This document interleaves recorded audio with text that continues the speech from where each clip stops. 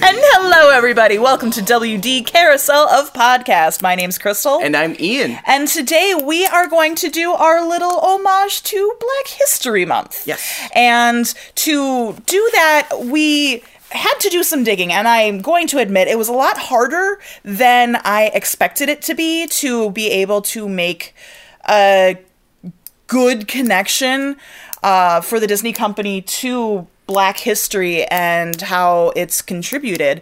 And first off, I'm kind of a little disappointed in that. Yeah, I know we were kind of like, we should definitely do something because we have our conversations, like, what are we going to talk planning about? out what we want to do. And it's like, we should do something for Black History Month. Like, that's a great idea. And then we both were kind of like, so, yeah. It has a lot more negative connotations than you would think, or maybe you do. I don't know. But there was one name that really stood out to us, and it was Floyd Norman, and I was honestly shocked as well that there was not a lot of information on the internet about him either. Now, Floyd Norman is the first Black animator for the Walt Disney Company, period, end of sentence. And he is still working for Disney to this day at, what did they say? As far as we know, 83 years old? Yeah. Yeah.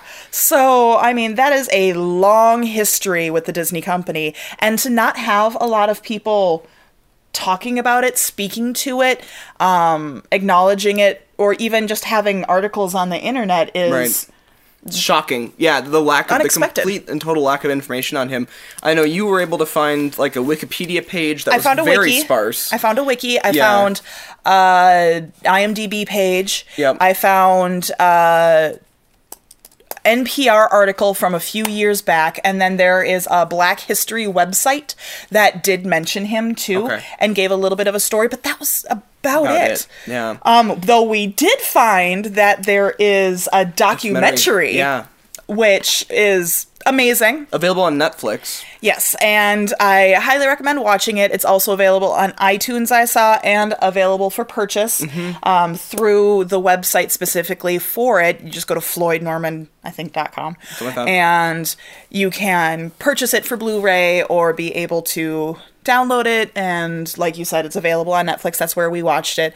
And it gave a lot more rounded of a story about this gentleman. Yeah. And it made me even more excited to be able to introduce him to you guys. Talk a little bit about him, because we didn't know a lot about him until very recently, and he's a Disney legend. He is. He was inducted into the Disney Legends in 2007, so he's a huge contributor to Disney history. He worked there when the 9 Old Men worked there, and he worked with Disney, and he was one of the vital creators, and he even went so far as, well, I don't want to spoil it, but just huge in the creation of animation and how it has evolved over the years. Yeah. He was also unique in the fact that he was part of the Disney company fairly early, and as we mentioned, the first African-American hire. Yes. Which was really interesting. And he also was the first... he also is interesting in the fact that he wasn't the company man. Because a lot of these guys were the company men, the 9 Old Men, company men, they stuck to Disney until they died kind of thing.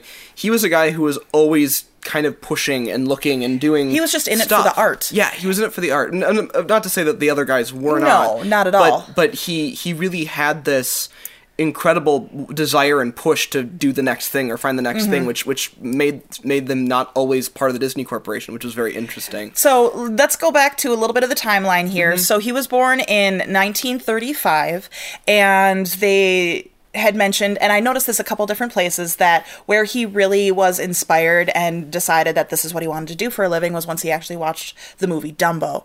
And that's what got him really gung-ho about animation and cartooning and artistry and all of that. And I think that that's really neat how he's just like you and I would be, being inspired by Disney and then being able to, make Disney part of his life. Now, you and I don't work for the Disney company. Right. He's one of the lucky ones that did, and is still, but you know, to be able to find that inspiration and get that from the get-go and then be able to follow that life plan is amazing. Yeah, absolutely. And then he was hired officially at Disney in 1956. And it wasn't, he everywhere that I looked, it said that it wasn't a big deal to him. He wasn't even aware that it was a big deal when he was hired. He didn't think about it being race. He just applied and he basically got the job. I think the words that he used were something to the effect of, I was just an animator looking for a job, was kind of what it came down to. And kind of a little bit about, he kind of in the documentary that he goes through a little bit of his childhood, and he's kind of like, he starts the interview by like, it was hard, I lived impoverished, and he's like, honestly, not really. Like, he's like, I had a pretty uneventful upbringing, and so happy. He said happy. And he grew up, and his family lived in Burbank. Yes. And so that he grew up in that area all the time, and so he always kind of had that lifestyle that he was completely disconnected. He always said he was kind of disconnected from the things that were happening during the civil rights era. The art, the culture, the things that he grew up around with. And segregation wasn't really a thing over in California. Right, his family's not in the same way. Yeah, his family was originally from Mississippi, and so he had mentioned when he went back, he had no idea how segregated and how strict everything was, saying this is for white people and then this is for colored people. Right. And so when he applied for Disney, he didn't think anything about it. He was just like, I want to work for Disney. Right. I'm an animator. And it didn't make sense or even matter to him that Disney had never hired anybody other than white men before. Right. So it was so looking back on it seems like this big thing, but at the time he's like, whatever, like this is me getting a job. And I think that, and he had talked about, and he's always been a defendant of Walt Disney the man. He's always defended him and the allegations that have come about him over over time. And he was like, and people have asked him, do you think Walt Disney was hiring purposefully, that was a purposeful reason that there have been no black people that had worked there before? And he was like, no, he just looked for raw talent. Yeah, Disney looked for talent. So he's like, I got the training, I had the passion, I came in, and they hired me. So it was kind of interesting to see it in a light of, he's like, it wasn't really about race at the time. I mean, obviously everything has a racial undertone in this country. That's a thing that happens. Yes. But it was interesting to see that it was like, he's like, I was a talented candidate, they hired me. So it kind of is that progressive? I don't know. For 1950, maybe 56, whatever it was, maybe it is. Yeah. But it was very interesting. So he started his entire animating career then right there at Disney with the Nine Old Men.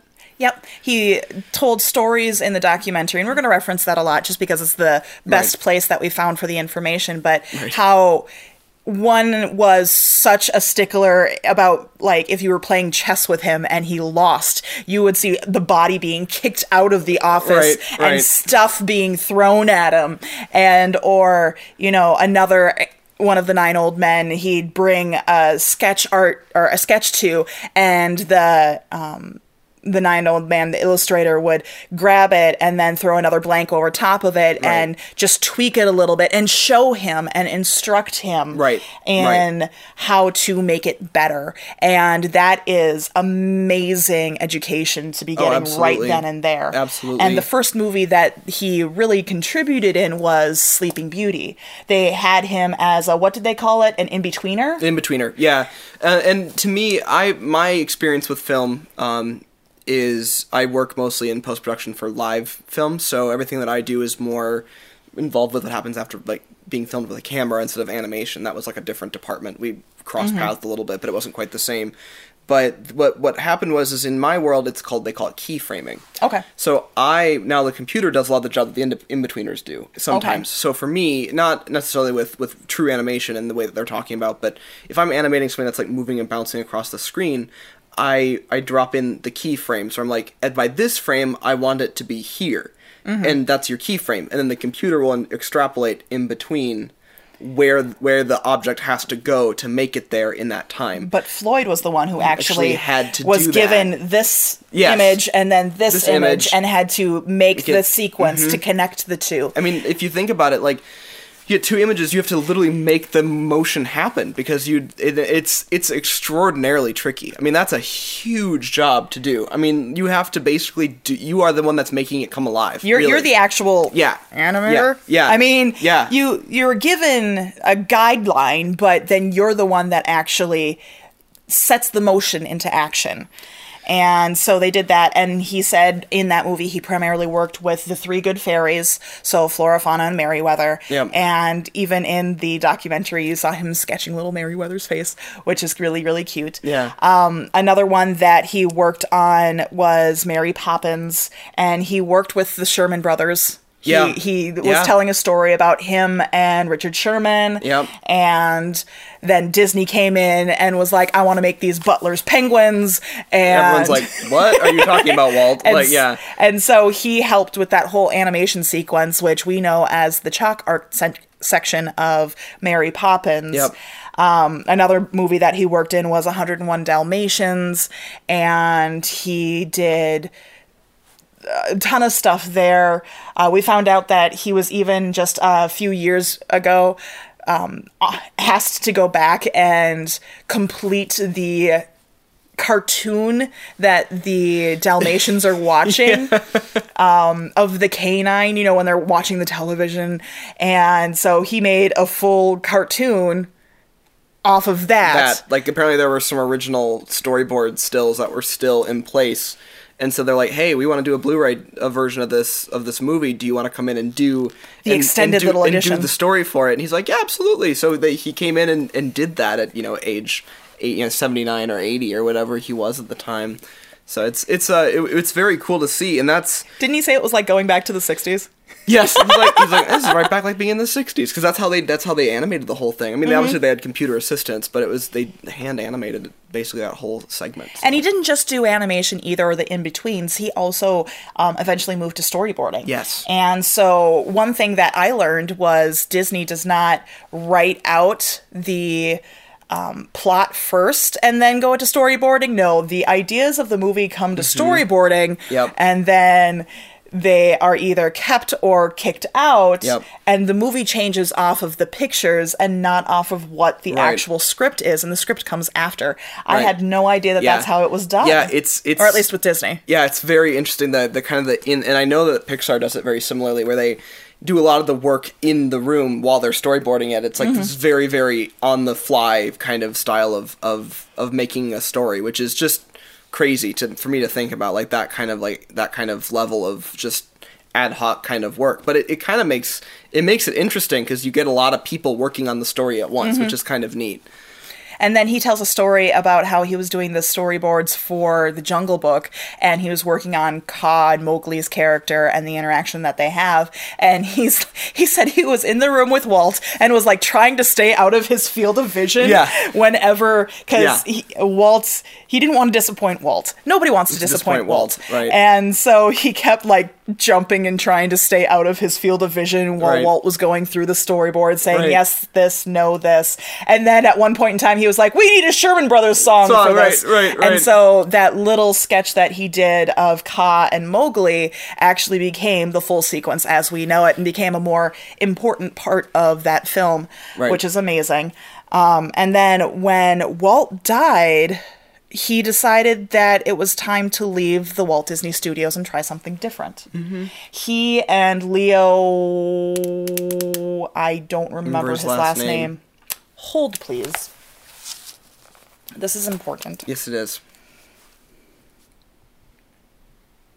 Oh, now we get a lot more stuff on Floyd Norman. Funny. I just should have looked up his actual company. So, Leo and Floyd left Disney and started their own company called Vignette Films, Inc. And it focused primarily on Black history, which is amazing. They were also commercial, so they did work for other people too, but the work that they did in-house was for Black history. A lot of it, Black historical important things that they would cover. Leo Sullivan? Leo Sullivan, that sounds right. That sounds right. Yeah. Yep, Leo Sullivan. There we go. Okay, yeah. So those two, and there were two other guys involved too, but those two were kind of the main. And they were two. permanent partners in crime as well. They worked with Disney together. They left Disney together. Some of them, like, they told a story about how Leo got a job at one business and then would sneak Floyd in to be able to work essentially for free, but they were just so happy to just be working together. Exactly. So it was very interesting. So they did all that. They went to Alabama with a 16 millimeter Bolex they bought off Roy E. Disney, and Roy's camera went and recorded the riots. Yep. So that was a thing that happened, which is amazing, and they covered all of this, and that footage ended up going on NBC, CBS, I mean, millions of people those saw riots. it. Yeah. So that was very interesting. I mean, that was from an animator. Like, he was like, let's try this too, and he got himself there, and it was successful. It's pretty amazing. And then they decided they were going to they went back to Disney for a little bit, and then Disney fired them again. Yep. And then they went to Hanna-Barbera. Yeah, they were both at were they both at Hanna-Barbera?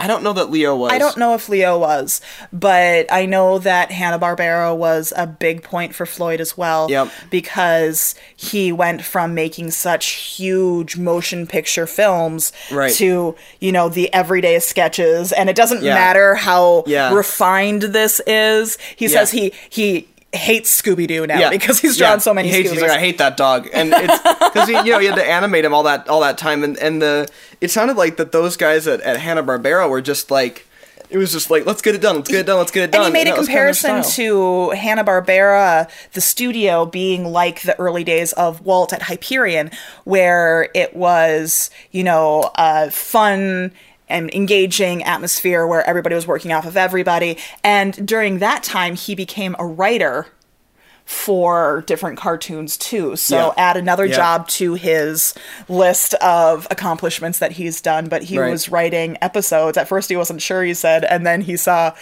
who wrote this episode. He's like, oh, I can write better than that. And so he just did. Yeah. And he was there, he said, for what, about 10 years? Yeah. Something like that. that. And then ended up going back to Disney again. Might have been 6, but I can't remember for sure. And then went back to Disney again. Yep. And then was offered a position at this little non-known company working on a tiny little movie called Toy Story. Yeah, so he had been offered a job at Pixar, like right when they were working on development, and he had just signed a contract with Disney, so he didn't. But by the time that the second Toy Story film had rolled in, he jumped. They asked him again. He was gung-ho. He was all in at that point. He was ready for it. So he worked on Toy Story 2. He worked on Monsters, Inc. through Pixar as well. And then he went back to Disney. And he told the story about how he'd be working in one department and then he'd be laid off, but then another department would grab him real quick. So it was basically just jumping from one building to another building within the Disney world and the Disney complex. Yeah. Up until the age of 65. And then at 65, he was basically forced into retirement, and nobody knows why. There were Disney animators that had been older that were able to keep working. There was the under sense that it might have been because he was still only an animator and hadn't moved up to producer or director. Yeah. And so he wasn't as big of a contributor as some others. But basically what happened was when he was kicked out at 65, he found ways to sneak back onto the property and stayed. One of the websites that I did some research on said that, when they took away his office, he basically came back a couple weeks later and found a vacant one and kind of just squatted there. Yeah. And they even showed on the documentary that the name badge at the door for where his office is actually has another person's name. It says Ron Husband. Yeah. But instead of Ron, he taped over a piece of paper with his wife's name on it. Yeah, so Adrian's husband was written up there because she works at Disney Publishing, and so he just would ride to work with her or drive her to work or whatever, and then he would just stay. and then he would just kind of wander around in the property, and they nicknamed it Floydering. Floydering. And everyone talks about him now, that still works there. They're like, oh yeah, we love it when he comes in and just like hangs out or whatever. He's just that guy. He's very much like has that Disney kind of spirit where he's just all over the place and everyone knows him. And to have that connection back to the originators of Disney as well, that little touchstone, because the people who are animating now, the people who are working right now for Disney, don't have that connection back to the Nine Old Men or Disney himself or the originating feeling of the company. Right. They're just trying to move forward with what Disney as they know. But through Floyd, they're able to get that sense. And I know at one point in time, Floyd's like, the old men that you look to and respect somehow. The old farts. Yeah. I eventually became the old fart. He's like, one day I realized I was an old fart. It's I kind of get it though. Like, he doesn't, the guy is like, in the video he was like 79. He seemed like he was maybe 65. Like, he just he did not act like he was very old, or he doesn't even have an energy that seemed like he was very old. He has a very youthful spirit to him, and I feel like it's probably due to him still being active, being up to date, and constantly keeping that childish energy to him as far as creativity and imagination and all of that goes. I mean, he was a guy that started off in the 50s doing, classic animation, doing that very, very manual work, and then jumped over to Pixar and had no problem jumping into a brand new cutting-edge 3D workflow. Yeah. I mean, he doesn't care. Like, he can... And so when he came back to work on stuff, they're like, hey, you want to work on blah, blah, blah?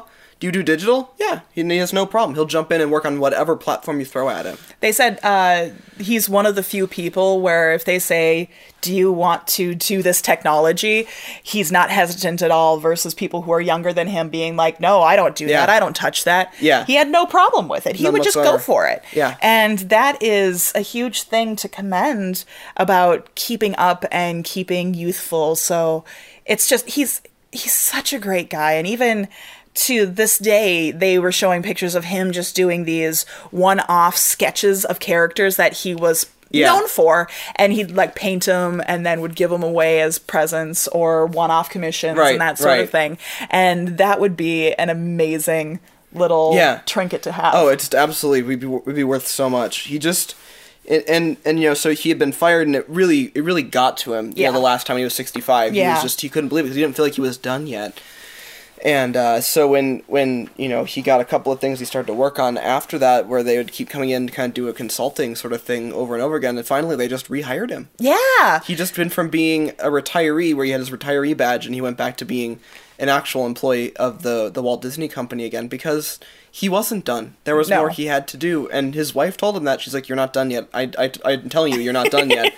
And so he gets to go back and do what he loves, and all the other filmmakers and directors and animators they talked to were all like, yeah, we wouldn't just retire. Like, that's not something that we would do. We're going to go until we can't go. But it's not just like your 9-to-5 job. It's a passion. So it was a really nice. The whole feeling of it was really nice to see that he came back and is being recognized in a way where he's been a Disney legend. He's been brought back in. They're bringing him back to do work. He's an employee. Like, his legacy is going to be recognized by Disney in the end. And you'll still even find him, even to this day, at Comic-Con. Yes. Doing events and meet and greets there and signing autographs. They showed a little clip of them doing this. Basically, it's an improv sketch game.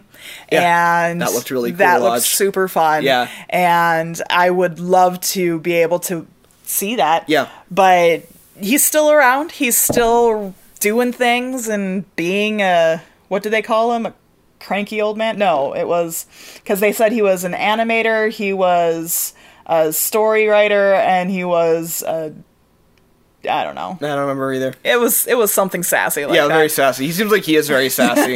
When he got mad, he made like really like nasty cartoons of like the Disney executives, but they let him back anyway. But I mean, it was all very clever. And that's how Disney actually found out about him, they said. Right. So going back, when he was getting frustrated just being the in-betweener, the assistant in-betweener. Yes. He was an assistant to the in-betweener. Yeah. He said it was normal that the artists would sketch up situations about each other and would post them. And he didn't do that to get recognition, but Disney was such a hands-on person that he would be walking the halls and he noticed them, and that's what really caught his eye and brought Floyd in to be able to do the Three Good Fairies in the movie and kind of propelled him from there. So really, really, really an amazing person in just the history of Disney in general, not just like Black history. Like, he's definitely a person that needs to be recognized in his contributions to what he's done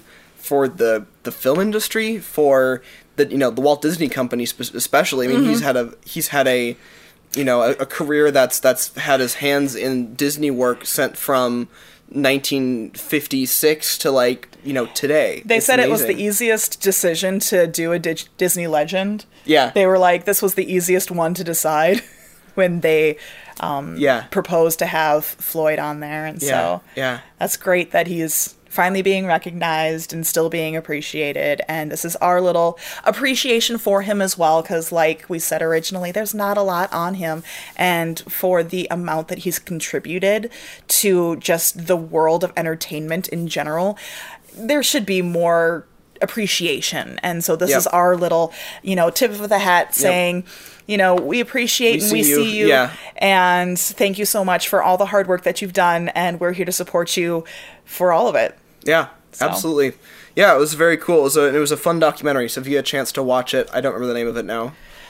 Floyd Norman. Floyd Norman, yeah. Floyd Norman. But yeah. An Animated Life or something like that. Yeah, so something on Netflix and iTunes and Blu-ray from the web. So all available. Really, really a fun watch. Great character, great person, great history. So, yeah, absolutely. And on that note, thank you so much for listening and watching. My name's Crystal. And I'm Ian. And this has been WD Carousel of Podcast. We hope you have a great, big, beautiful tomorrow. Bye, everybody. Beautiful tomorrow, just a dream away.